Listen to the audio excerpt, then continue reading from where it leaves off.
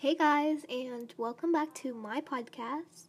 Since I got really good reviews and comments on my first podcast, thank you so much for that, I decided to make another one. Today's podcast is going to be about journaling, different things about journaling, how you can keep a journal, and how you can maintain a routine for journaling, etc.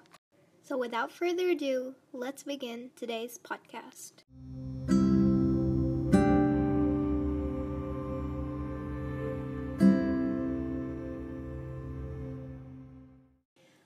We're going to start by talking about what's a journal.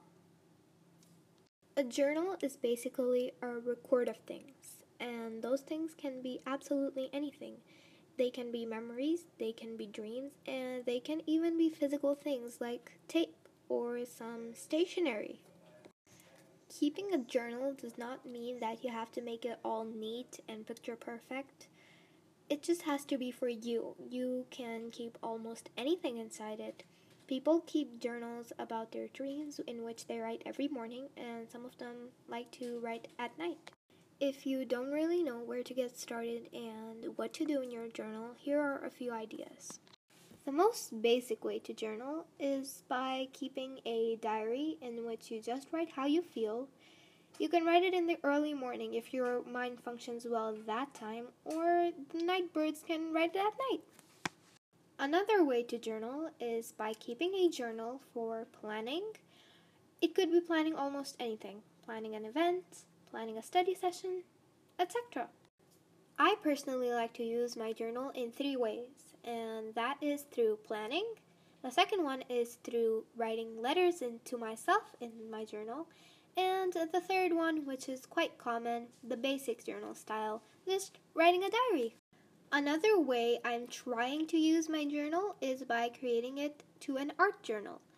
An art journal is really effective if you want to become a good artist, and you can even look back to your artworks later if you're looking for them. Personalization is the key feature to journaling. Personalization can begin from naming your journal. This may sound weird, but naming your journal can actually be really fun. You can name your journal almost anything, whether it's your favorite character or whether it's just a funny made-up name. The next step to personalization is possibly decoration, but this is not mandatory. You can put washi tapes, stickers, you can even just do some doodling on the front page. Once you are done with the personalization, you can use your journal in any way. That all depends on you.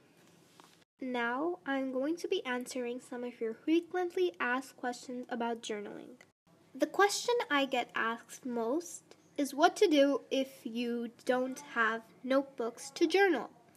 The fact is that you don't really need any fancy notebooks to journal. You can even just use paper, bind it with a stapler or a hole puncher, and you can begin journaling. Another question that is asked quite frequently is what to do if I don't have enough stationery to do journaling. In journaling, you don't really need anything. You just need a pen and a paper to get started. The final question I'm going to answer is what to do if I do not make it pretty. Journaling does not mean you have to make it picture perfect. As I said before, you don't need to post your journaling. It's for you. It's for your benefit. It doesn't matter whether it's messy, whether the handwriting is not clear enough. It's just for you, the way you like it. That's all for my podcast. I hope you guys enjoyed and learned something new. I'll see you guys in my next podcast. Thank you and goodbye.